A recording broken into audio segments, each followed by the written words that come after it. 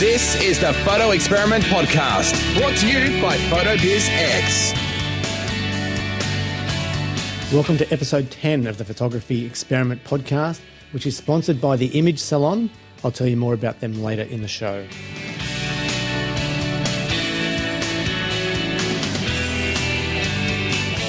How do I introduce a photographer like Parker J. Pfister with the kind of portfolio and reputation that he has? Preparing for this interview, I find I'm in awe of what he's produced, his creativity and his skill. So instead of describing his photography, his awards and his achievements, I thought I'd give you a glimpse into his personality. I received this email from Parker when setting up the interview, and I think it's quite revealing. He says, "By the way, most of my serious work is at parkerjpfister.com. My wedding and portrait work is at parkerjphoto.com. You'll see the difference, I think. LOL." Parker, welcome to the show. How are you? I'm lost, but I'm good.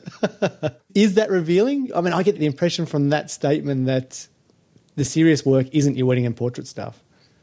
Yeah, absolutely. I mean, in my mind, it works out that way. I mean, you know, wedding and portrait is still very serious to them, and it's not my future, which I take seriously. I think maybe that's more what I meant by that. But, you know, it's still the same. It's like I don't take it serious anymore because I've shot so much of them. I just go out and have fun at a wedding. Like, weddings are not hard at all for me. And if they allow me, I can enjoy them. But it's not my serious work. It's not the work that I sweat over. It's not the work that, you know, I create out of my mind completely. I'm given a beautiful bride and a beautiful venue and a beautiful dress. If I can't make something good there, I need to throw my camera away. But when you like start from scratch, like that's where the parkerjpfister.com, that's what that stuff all is. Like, you know, 90% of it shot on a white background. There's nothing. And you have to make it from nothing. And that's more the serious work, I think, that I was talking about. Cool. I want to dive right into the serious stuff. I really do. Okay. But all right, here we go. Well, before that, you have that divide between the serious work and the fun work. Can I be so bold as to ask you, where does the income come from? Like, how do you make money from photography if you do? Weddings and portraits. How can that not be the serious side? Because I don't know. It's just, you know, I shoot 10 weddings a year, and that supports me in my serious work. Okay, so I did my first ever portfolio review in New York City last October, right? Mm-hmm. And I met with one commercial celebrity photographer by the name of Chris Buck. And, you know, I want to do like serious portraits. So in my head, like taking pictures of someone's kid isn't a serious portrait. It's their portrait and they're going to love it. But in my head, it's like, it's not where I want to go. I want to shoot more celebrities. I want to shoot more fashion-forward portraits for Vanity Fair, for Vogue, yada, yada, yada. And so I met with a guy who does that. And I went up. I sat in front of him. I had like 15 minutes with Chris Buck and showed him my portfolio. And he's like, "It's all fantastic. You can be my lighting guy any day you want. Like, I will give you the job." And he's like, "So tell me about yourself." And I said, "Well, I shoot 10 weddings a year, and that supports me for all, you know, this work, which I consider my future." And he's like, "Really? Can I see your wedding work?" And I'm like, "No, I don't want to show it. That's not what I'm here for." He's like, "Well, I want to see, you know, how you make your money." And I'm like, "Okay." So pretty hesitant on this, but I show him my portfolio of the wedding work, and he's like, "Okay, so you're telling me you shoot 10 of these a year, and that completely supports you for the year?" I'm like, "Yeah." And he's like, "Okay. Looking at your wedding work, it's some of the best wedding work I've ever seen because it looks like you're out there just having fun. Like you're creating art on somebody's wedding day, and it looks like you can do whatever the hell you want. So the best advice I can give you is seek therapy." Well, and I just like, my face just dropped, and I looked at him and it's like, for real? Is this the advice I'm getting from Chris Buck? And he's like, "Okay, I want you to think about this. Let me put this in perspective. You get to shoot 10 weddings a year, go play and do whatever you want, create beautiful images, and everybody loves it, and that pays your way. And you want to give that up just so you can shoot this stuff?" He said, "I'll put it in perspective for you. I'm leaving for this job. I'm getting paid X amount of dollars for 5 days. which he told me the amount, but I don't want to divulge that because, I paid for his time. And it was just like not really that much money, but he's shooting a very famous celebrity for a very large magazine. And he's like, in the meantime, I'm shooting like forks and knives and stuff. He's like, that's the perspective if you want to get into this game. He's like, I think you could be a perfect fit for this game. But, to give up, because I made a pact with myself that like 5 years, I'm not going to shoot any more weddings. Well, I've got like 2 years left in that pact. And I was trying to figure out an exit strategy, if you will. And now I don't really have an exit strategy. I can shoot 10 weddings a year and have fun with it. And he really put it in perspective for me. Okay, you've come away from that conversation with Chris and thinking, yeah, he's right. Yeah, absolutely. He's right. I agree too. I can't believe you'd want to stop. Well, it's just one of those things where it's not really the shooting of the weddings. Like, I love to photograph weddings because I get to sharpen my blade in every aspect of my photography because, I've been a landscape photographer. I've been a photojournalist. I've been, a fashion, a portrait. I've shot everything. And it all comes together and collides at a wedding. So I get to sharpen my skill on every aspect of that. I get to wear all those hats on that day. So why not? Yeah, but what's interesting to me, and I'm sure the listener, is the fact that you couldn't see that. That was sort of disappearing. I was blinded by making this new work. Like, it was taking over. And if I don't put 100% into it, it was going to get away from me. And it wasn't going to be no one would take me serious if I did that. And so that's why, he also gave me some advice, like, you need to separate the two. Like, you can do both, just separate them. And I hadn't at that point. So now, that's why I said my serious work is at Parker J. Pfister. My wedding and portrait is at Parker J. Photo. So that's the two, I did end up separating, and Instagram as well, separating those two. And I think is better for my creative juices for sure. It looks like you're pretty serious about that separation too. I mean, it's so obvious when I go to your Instagram account that, you're sending wedding people to the wedding Instagram account. Has that been difficult to maintain the two different, I guess, personas? Well, no, I just started 4 days ago, actually. Oh, is that recent? Yeah, I just made the wedding site 4 days ago. And I think we have like 500 followers already, which is okay, I guess. And so that's getting things, putting the right people over there because, some mothers of the bride, some planners, they can deal with nudity and strange abstracts, and some can't. So, I want to point them in the right direction. I don't want to offend anybody. On the other hand, if you get offended by nudity, you just have issues with yourself. So, but we won't go into that, or will we? Stay tuned. If you're shooting 10 weddings a year and that is enough to support the rest of the things that you do, do I make the assumption that you're charging $10,000 or $20,000 per wedding, or you're surviving on very little? Well, yeah, I live in a tent, and no.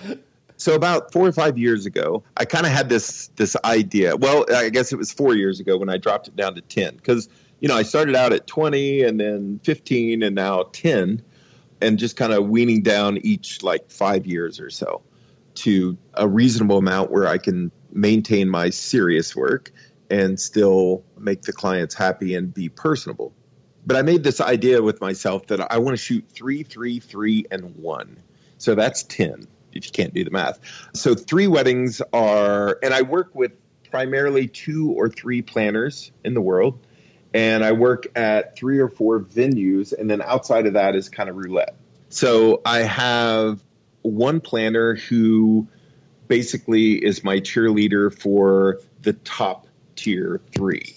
So the top tier 3, they pay a ridiculous amount of money because they want everything, and they're going to fly me to some crazy exotic place in the world.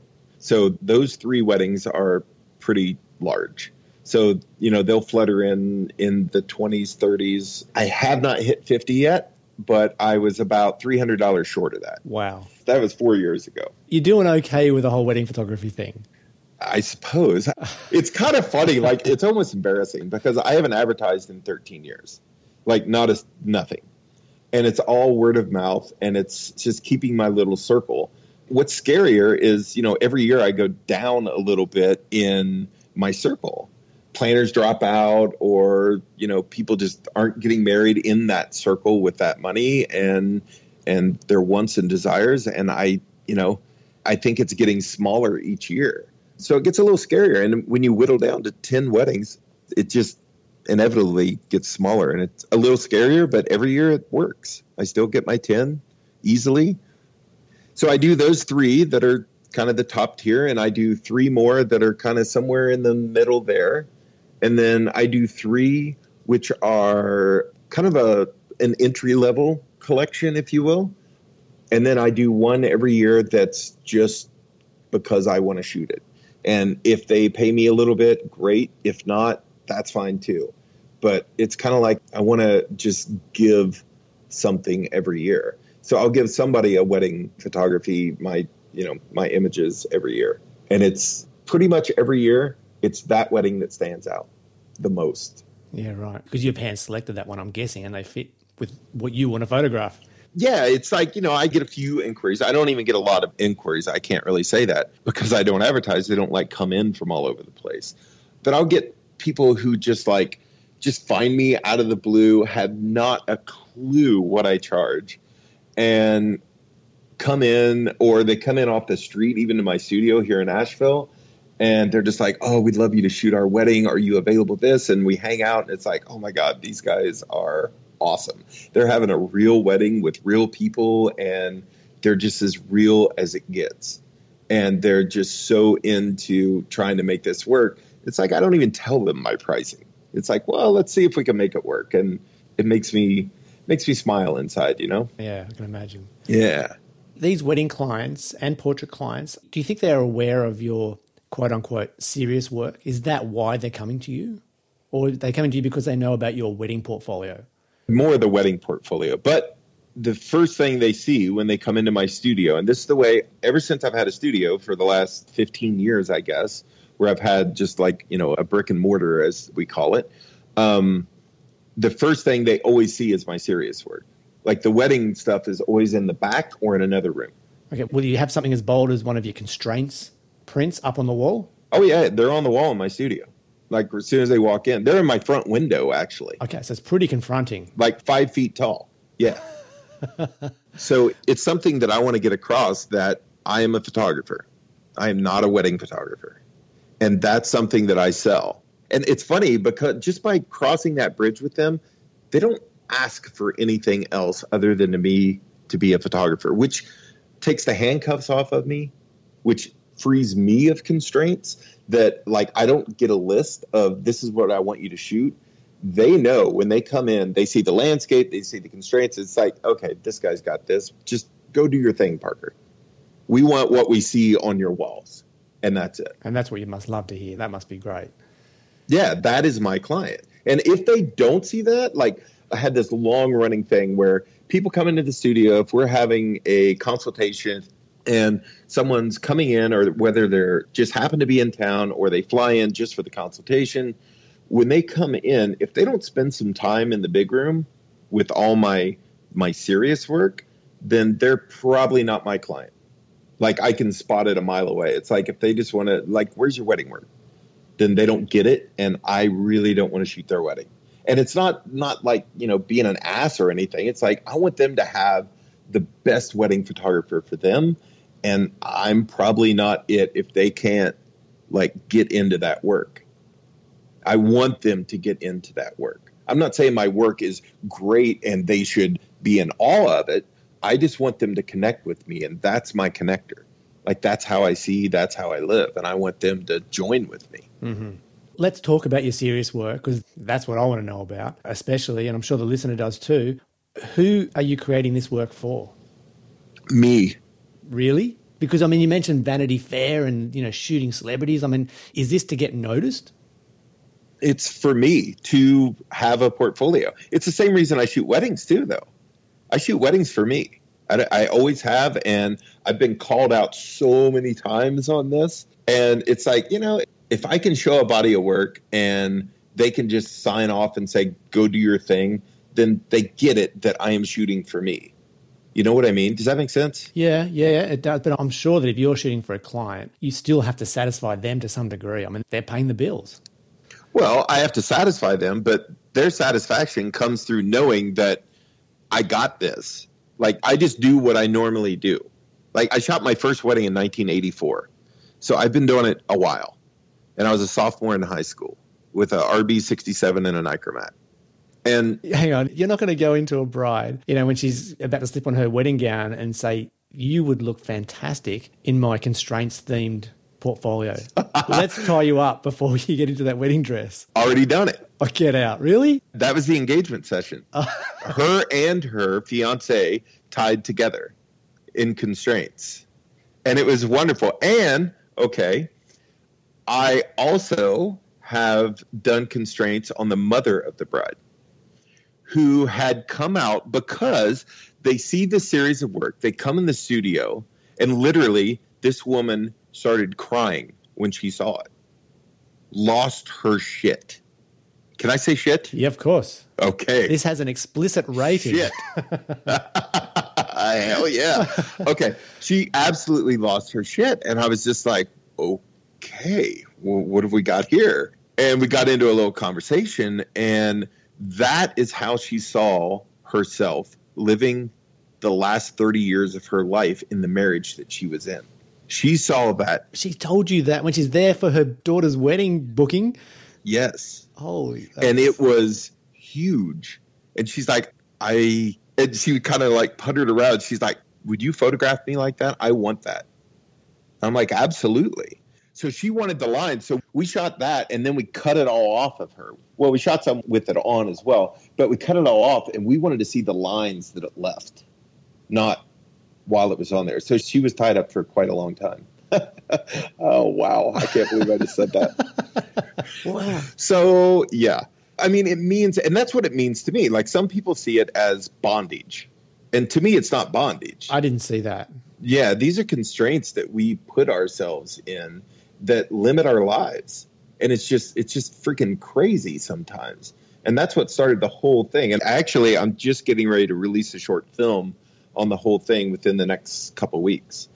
And it's just all about that. And it's the struggles with our constraints that we put on ourselves. While we're talking about constraints, let's dive a little bit deeper into that. Where it is now, when I look at that body of work, is that what you pictured when you started this body of work? No. It started as just a visual geometric aspect. And that's it. What do you mean? You mean just a look? Yeah, it was light and lines. And it's funny. It's like, that's the way I shoot, all the nude series. I've had a couple models actually ask me, it's like, do you even see me naked? It's like, no, I'm sorry, I don't. Whether that's a good thing or a bad thing. I think when I get older, I'll look back and say, damn, I should have taken the time and looked a little closer. But I don't. I see lines and light, and I just want to create just that. And that's all they are to me, is this geometric shape that is interesting. And it's kind of the human form, but it's kind of hard too, which the human form isn't at all. The first shot, from this series, did you have an idea that this was going to be a series? Like, just talk to me about that very first step, how this was born, the first image. It's called Whiskey, and it works wonders with a camera. No. Do you believe that? Do you need to be intoxicated or under the influence to create? No. No, because I know that a lot of people think that you need to be the tortured artist to create art. No. Well, maybe a tortured artist, not an inebriated artist at all. You're taking the piss. Yeah, I've very, very, very seldom been under the influence when I'm making any of the work. Well, of alcohol. I'll just leave it at that.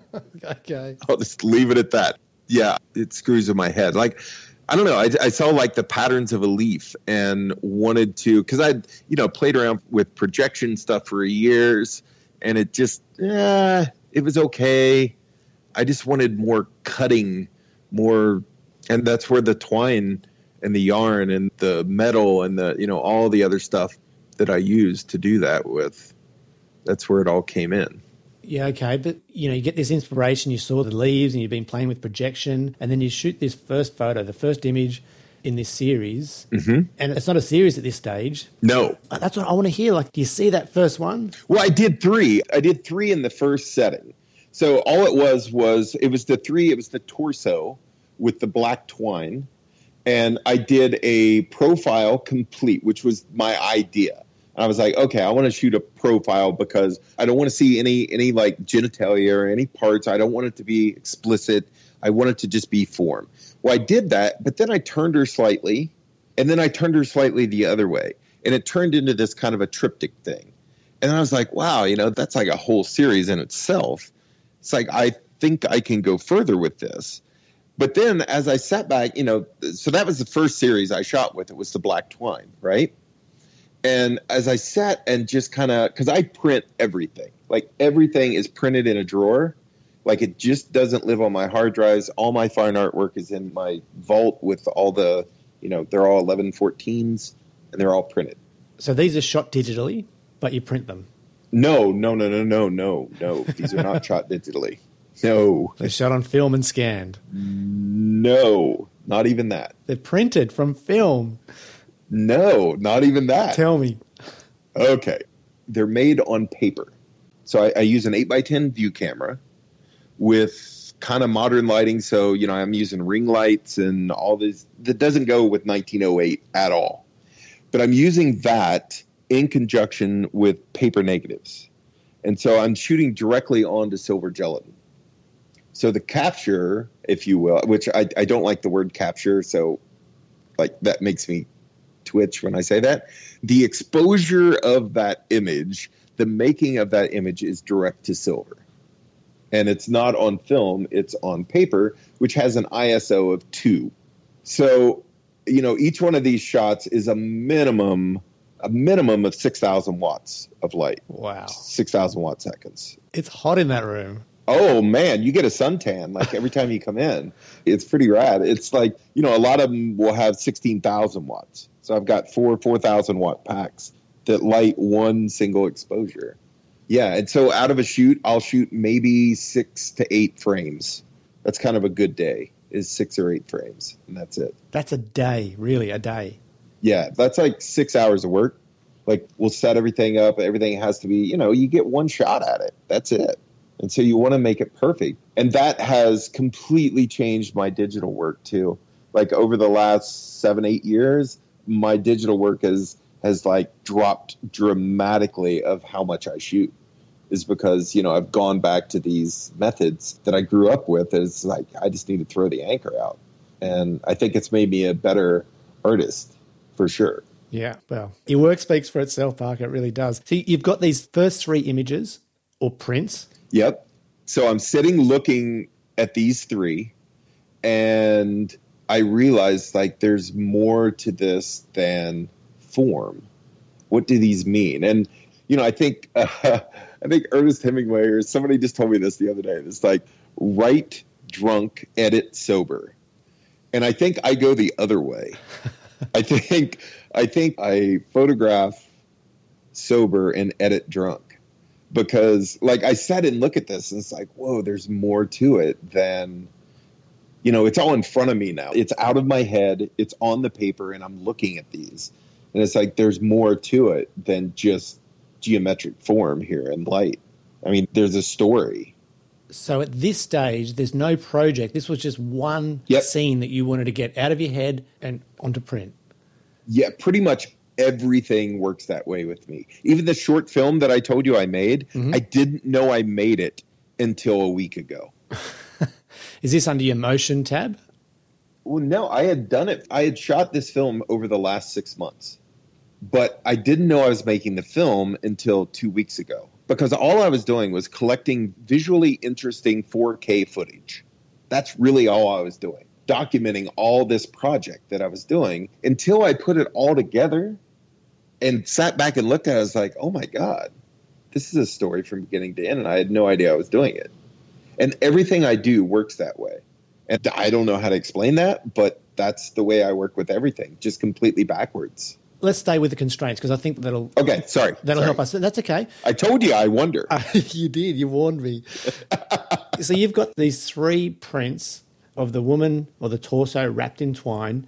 You realize there's more there. First of all, do you show these to someone else? Does someone else say, Parker, you've got to do more with this? Or is this in your head? Is this happening in your head? No, this is pretty much happening in my head outside of a very small handful of people and the model herself. No one said, like, yeah, I have an issue with sharing things. Like, I sit on images for years and years and years and years and years and never show them. So this is a big step for me, putting this out there in the world on this website. So, yeah, I don't know. It's just, to answer your question, no, I just sat with it and I create for myself. And I don't know why, but someday I'll figure it out. Well, talk me through the next step. So you realize there's something more here. What is the next thing you do to make this theme or this project take the next step and the next look? I get out my yellow Post-its. And anybody that's ever been to my studio or knows me knows exactly what I'm talking about is laughing right now. Because on every surface of this studio, there are yellow Post-its. And what is written on them? What's on them? Well, if there's words, it's pretty cryptic. Well, I have one in front of me that it says lace face. I don't even know what that means, but it says lace face. On camera lighting Rembrandt is one in front of me, where underneath of that is a little picture of a camera on a tripod with a flash on top, bouncing light into a reflector beside the model with the snoot lighting the side of her face. So you can do on-camera Rembrandt lighting. So that's just my ideas. Like, I draw, and next to that, you haven't even heard about the Pig and the Unicorn project yet, which no one has. So I'm dumping it here first, but I won't tell you too much about it because it's really weird. But next to it is a pig looking through a hole in the wall of a girl with a unicorn head. I have no idea where that's going to go. Okay, it sounds like things pop into your head. You reach for a Post-it note and jot it down or draw something. Absolutely. It's all over the place and all over my phone. Like my notes of dreams and strange things that I just have these ideas like, oh, wow, how do I do that visually? How do I do the men are pigs and the unicorn is this creature that you can never obtain? How do I write that story in a photo, one single photograph? Why do you use Post-it notes if they're all over the place? Why not just have a notebook in your pocket all the time? Because I have a stack of Post-it notes.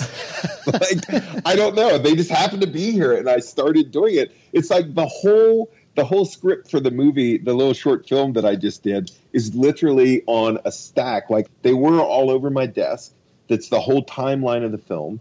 And now they're all just stacked up on top of my hard drive sitting over here. And that's the storyline. Yeah. Okay, I'm going to drag you back. Oh, okay. To constraints. So you've got some Post-it notes, you've got some ideas. Can you give the listener an idea of what you were writing down on or drawing on these Post-it notes, and then how you took it to the next step? Who was the next model? Where did you find her? Okay. Well, finding models is not a hard thing for me in the town that I live in. Our motto in our little town of Asheville is keep Asheville weird. So I have a plethora of models that just want to collaborate with me. It's all TFP or trade for print, where, you know, I will do a shoot and I will give them a, you know, like an 1114 print, signed, numbered, and that's their payment. Okay. One print rather than... Yeah, well, you know, when they come in, they see prints everywhere. So, you know, that's what I pitch to them. I want to give them a print. I want to change the, you know, they get shot by all these photographers and they get like a Facebook file or what have you, you know, and I want to separate myself. I want to give them something that I feel is going to be worth something someday. That's what I want. So I give them one of 2 artist proofs, and that's what they all get. So I do a series of 10 for most of my work, and then I do 2 artist proofs. Okay, you've got models assorted. So finding a model's easy. Coming up with another concept, you know, I think after the twine, it's like, okay, so what can I use next? So next, I found an African-American lady who wanted to model for me. And so I was like, okay, so I used black twine on a very white Sorry, Jackie. I don't mean pasty. On a very white-skinned person. So now I wanted to use the opposite of that. So I found some white twine and used it with the darker skin, which gave a whole different look. Are these the solarization type looking images in your portfolio there?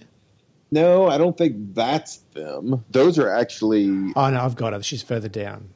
white Caucasian, but I think you'll find somebody that's real dark skin with the white. And she might be holding an axe. Yes, got it. Because I wanted to give her a way out, too, of her constraints. Like, most everybody in the constraints can easily slip a hand out or be out of this situation that they put themselves in. So that's kind of part of it, which, you know, I didn't think about that for the first three. It's not there. That doesn't exist. But it started to kind of morph into this. Like, the story kind of unfolds as you go. So that was the next model. And then, so, you know, it started becoming, it's like, oh, what can I wrap around people to do this kind of thing? And then it started kind of twisting into these other things where I wanted a ballerina and the constraints that she puts on herself, like her training, going through the motions. I even made a little stop motion animation on my website under motion with that whole process and what that looks like. So I wanted to do that with her of, you know, how hard she trains to be a professional ballerina. And so like going through the motions and like hoisting her leg way high in the air beyond what her body can do is her constraints. It's like, you know, she's putting herself through this. And so just kind of going down that line, and it just goes from one to the other. And now, you know, it's these, I've been shooting a lot of these plastic dresses that I've made, which people are saying, oh, you know, they're beautiful. They're like avant-garde fashion images. They're still constraints. That's what they are. So it's still the ongoing project, only now we're wearing these constraints as a beautiful disguise. And that's what it is. And that's kind of what this film is about that I'm putting out too. What about when I scroll down through your portfolio in this same theme, the constraints theme, and then I see something, you know, a bit more out there, like there's a girl there, she's got rope around each of her breasts and she's holding the rope between her teeth. Yes. You know, almost like a... What does that say? Well, constraints for sure. Yeah. But yeah. What about a fight of age? What do women think about? Oh, is that right? She's trying to keep her breasts up. Is that what you're saying? Yes. Yeah. And that's as she's seen by the public, you know, and it's like, you know, they look at themselves as, you know, oh, if my breasts fall, I'm not youthful anymore. And it's like, you know, that's what they put in their heads. And it's like, you're still the same person. Like, it's just, it's silly to me, which I get it. You know, I'm not discounting that at all, but you know, it's just that. I totally get where you're coming from, and I can understand and see the point you're making with the photo. When you come up with that idea to wrap rope around her breasts and get it hot, this is what I'm curious about. Like, okay, you want to know that story? Well, I want to know how you put it to the model and what her reaction is, and do they just say yes to anything? Well, I met her about 45 minutes before the shoot. She didn't come in for a shoot. She came into the front gallery to talk to my gallerist. Oh, my God. How did you get to this photo 45 minutes later? And I looked at her and I was like, my God, you are beautiful. Like her hair and face and lips. And it's like, I would love to photograph you. And she's like, sure, fine. And I'm like, awesome. I'm set up in the back. And she's like, okay. So we went in the back. And by the way, this is Valentine's Day 3 years ago. So this was her Valentine's Day present. And we went in the back and I made a couple of photographs and she looked around. I mean, you know, people know what they're getting into when they sit in front of my big camera. Like they can see, like everywhere on the walls around me is images like this. And so it starts a conversation. Like, you know, I didn't throw this on her. She, like, I kind of want to do something like that over there. Because we made a couple just really nice, beautiful portraits of her hair. She said that or you said that? Yeah, no, she said that. And I usually let them open it, unless I'm like working on an ongoing project and put like an email out to my friends and like, hey, I've got this thing going. Anybody interested in doing this, trade for print? And then, you know, we have like a little Facebook group. And they're like, yeah, count me in. I'll be there at whatever time. So they know what they're getting into there. But this was kind of different. And so she kind of, you know, mentioned it. And I was like, okay, well, talk to me. And so we started talking back and forth. And she's like, you know, I'm fine going topless. You know, boobs are sagging a little bit now, and so that kind of sparked this idea in my head just by that passing statement of how people see themselves. It's like other people don't see them that way. Only they see themselves that way. It's like if she would have taken her top off, I would have not in a million years said, wow, your boobs are sagging. Like that wouldn't have crossed my mind. Of course. But that's the way, it's this self view that we all see ourselves, that we all have when we look in the mirror naked. It's human nature for 90% of the people out there. And the other 10% go to Burning Man and don't care. Okay. She has this passing statement. Does this idea spring into your head or do you work up to this? No, it absolutely. Because I had just shot the ballerina with the little noose thing around her arm. And I just shot that a week or two before that. So I had this hangman's noose hanging from my ceiling anyway. And I'm just like, oh, wait a minute. How could, and then I get thinking and it's like, this is what I want to do. What if, okay, bear with me. That's what I'm telling her. It's what if we put one of these each around your breasts and you're hoisting them up, never to fall. You're fighting age. You're fighting gravity. You're fighting your perkiness or whatever you want to call it. And she's like, fuck yes. Yes. And I'm like, all right. So I let her put them on her breast. I don't put them on her breast, but I handle the rope and make sure it's tight and everything. And once they're in there, I'm like, okay, so you're going to hold this up. And then it morphs into, well, wait, let's see, maybe it won't be in the shot. You can hold it in your hands. I'm like, wait, shit. All right, take them off. So she took them off. We shortened the noose, and I'm like, this is going in your teeth. And we put it in her teeth, put her hand behind her back to push everything forward with the 8x10 camera. And it's one of my favorite images because it screams. How many frames did you shoot? 1. That's it? 1. Most all of this stuff that you see on here is 1 frame. There's an occasional 2. Okay, did you try any other poses, any other looks, any other ideas? Nope. That was it, 1 shot. That was it, 1 shot. And we shot a couple Polaroids after that. Why? Because I wanted a little bit of color, but not with this. That scene was just that. It was 1 frame and that's it. But it's funny, I trust my Deardorff 8x10 more than I trust any of my digital cameras. I know exactly how that works. Not that I don't know how a digital camera works, because I do. But I know I can take 1 shot and it's perfection. Now, it could be in my head, and probably is. I could probably do that digitally too, but I don't. I have to shoot a couple, which is strange. But I can't just stop. And it's just one of those things, I think, because you can. With the large format, you really, the frames per second on an 8x10 is pretty low. Yeah, okay. Yeah. Look, I want to be conscious of your time here, and I haven't thanked my sponsor. I've got to do that. Okay. And I want to get some practical advice for the listener as well. So first up, I want to say thanks to the Image Salon for sponsoring today's show and making it happen. They are the image editors.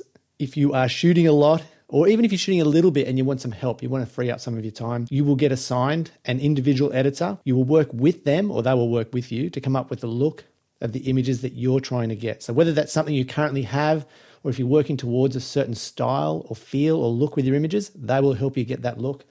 And the good thing is when you go back the next time and the time after and the time after that, you'll be going to the same editor, that same person that you dealt with the very first time. And they stay with you for your lifetime at the Image Salon while you're working with them.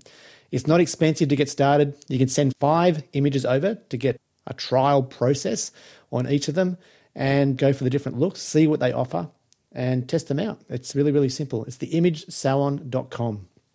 Parker, I've got to ask you, for the listener that, let me use me for an example. I've never shot a nude. Oh, actually, I lie. I've done 1. Mm-hmm. But look, let's say that was a long time ago, and she asked me if she could be photographed like that. Uh-huh. But let's say I see your work and I'm inspired to do something, and I've never shot a nude before. How do I go about doing this? How do I find someone that wants to model for me and doing it the right way? Wow, that is a question I've never even thought about, which is strange. Start with a friend. Start with someone that's close to you and that you can trust each other. Have a third party with you especially when you're starting out, and just try to do something that is your voice. Like, try to, do you want to shoot form? Do you want it to be sexy? Like, okay, here's an interesting fact. I don't shoot boudoir because I think it's slutty. Really? Yep. Like, these people are completely naked and bound, and I don't see that at all. There is no sex at all in my eyes. But if you put a girl in her underwear, completely covered, with her ass in the air on a bed, no way. I'm not shooting it. Don't do it. So that's kind of where I'm at. It's like all these people that shoot boudoir, I'm not against it. Like, it's not something that, I'm a prude about or anything. It just doesn't interest me at all. And I don't, it's just like, I get it. It's for her husband. And, I get all that. So every time I get asked for, do you shoot boudoir? It's like, no, but I shoot this. And 9 times out of 10, they'll be like, oh, okay, I want to do that then. Which is awesome because I can be more expressive. But you need something to start with. That's the difficulty. Yeah. And, just come up with a concept, and I don't know, be a dreamer, take drugs, drink a lot. Like just, do a whole series on nude croquet. Like, I've never seen that before. Okay, come up with something. Yeah, come up with a concept and just try it out. Okay, you know what? I look at your portfolio, and I know you've been shooting for a long time, and I think, why even bother starting? Like, where do I start? I can never aspire to have a portfolio like this. Is it worth even starting? Or do I just start with one and not show it? Like, should I be put off or should I be inspired to go out and create? No, you should totally be inspired to go out and create. I'll tell you another secret too. Not a secret, but last year at WPPI was the first time any of this work you're seeing on this website was shown, like in public, ever. Like, the website did not exist before then. Yeah, why? Why keep this hidden away? It's one of my little weird things. I just sat with it and I hoard it. Like, I'm a pack rat of imagery that means something to me, and that's really all that matters. I find that is so far against what I'm seeing in the real world today. I mean, everything I see is shared everywhere. Yeah. Well, I'm just getting to that point, like, with the Instagram accounts and Facebook and this website, like, this is all very new for me. Does it excite you? It does, because it's kind of opened a lot of doors that wouldn't have been open because of that, and meeting people that I never would have met before. But it's not where I wanted this stuff to live. But I'm kind of, I'm just trying to figure that all out. And I'm still sitting on a shitload of work that I'm not putting out in the world. It's like all my stuff that is like completely close to my heart, it's still not out there. And I'm going to sit with it. And that will go to galleries. And if you want to see it, you have to see it in person. I don't want you to see it on a freaking iPhone. You know what I mean? It's like, and then that was my problem most of all. It's like, I didn't have an outlet to share. That's why I've always had a gallery of my own. So people could come in and look at these things, 40 by 60 in print form on silver and be like, holy shit. But when you look at it on an iPhone, an 8 by 10, like the definition and the clarity and the depth of the image, you can't see that on an iPhone. You can't see it on a big screen. But to see it in print, it's just like, whoa, wait a minute. Mm-hmm. Would you think anything less if you walked into another photographer's studio and let's say you saw the same work, let's say it was for a hypothetical, but it was shot digitally? Would you think any less about that work? No, not at all. This is just what I choose because it's kind of therapeutic. It's the same reason I fly fish versus fish any other way. Yeah, I get that. It's because it's part of the process, and that means a lot to me in my life. And being able to do this, yeah. But I want to be conscious of your time, and I know we have to finish up shortly, but if I was to ask you, and I've heard you mention motion and video and this new film, if I was to ask you what you're most passionate about right now, is it that film? No, it's still this stuff. I mean, I'm still like, I'm shooting this stuff nearly every day, like very near to every day. I just looked at my Ilford supplies. So I shoot all on Ilford papers and Ilford films. And I just looked and I realized I'm on my 3,000th box or 3,000th sheet of paper negs. So, and with, a very low fail rate, because I don't shoot that much and most everything I shoot comes out, it's like, I got 3,000 of these things sitting in my vault that are different. So yeah, I shoot constantly. Yeah. Are you shooting every day? Pretty much every day. Yeah. I mean, there's a few days like, I might be sick or something, or maybe, me and my kid are going to go fishing, but again, I'm going to shoot him fishing too. So, we went out and hung in a hammock, and I'm also doing this little test for a prototype thing coming out that's going to be very cool that I can't talk about. That's the exact opposite of this, but yet very much the same. And it's going to be really cool. What is this, hardware, software? What are you talking about? Yeah. You can't drop that at the end. Oh, it's awesome. Yeah. Which is what I'm shooting tonight, actually. That's what I'm in the middle of. Oh, so, yeah. Keep rubbing it in. Thanks. Yeah. Mate, this has been a real pleasure. Where is the best place for people to check out your work? Well, following me on Instagram is that's how you see updates and stuff, which is just, I think, at Parker J. Pfister, if you're into the twisted stuff or the meaningful stuff or the serious stuff. And then at Parker J. Weddings is the Instagram for the weddings. And, of course, ParkerPfister.com is the fine art stuff, which is the serious stuff, and Parker J. Photo, which I am going to be launching the new wedding site in the next couple days. I had the guys over at Good Gallery make me another site, which is who made my fine art site as well, and I just absolutely love this thing. It's just clean, simple, and to the point. Are they built on WordPress? No. Rob over at goodgallery.com. They custom make that. This is an SEO giant. Like, it's powerful. So he does it all from scratch, and it's super easy. Can have you up and running in like a day. And it's unbelievable. Unbelievable. All right. Well, I'm going to add links to them and also to all your sites. Awesome. In the show notes. The listener, you can find the show notes over at photobizx.com/TPX10, because this is episode 10 of the Photography Experiment podcast. I've got to say a big thanks to the Image Salon for sponsoring today's show. And I also want to say a big shout out to my recent iTunes reviewers, Anthony Guana, Jenna Myers, Dan McCreary, Anna Hamilton, Anita Watkins, and Joe Fahey.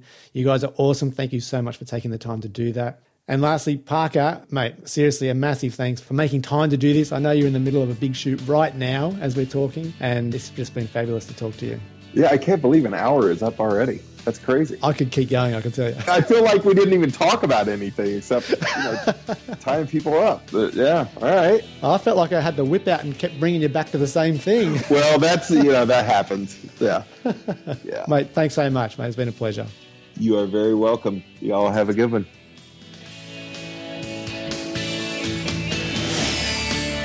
You've been listening to the Photo Experiment podcast with Andrew Helmich, brought to you by PhotoBizX, the podcast to help you build a successful portrait and wedding photography business. To learn more, head to photobizx.com.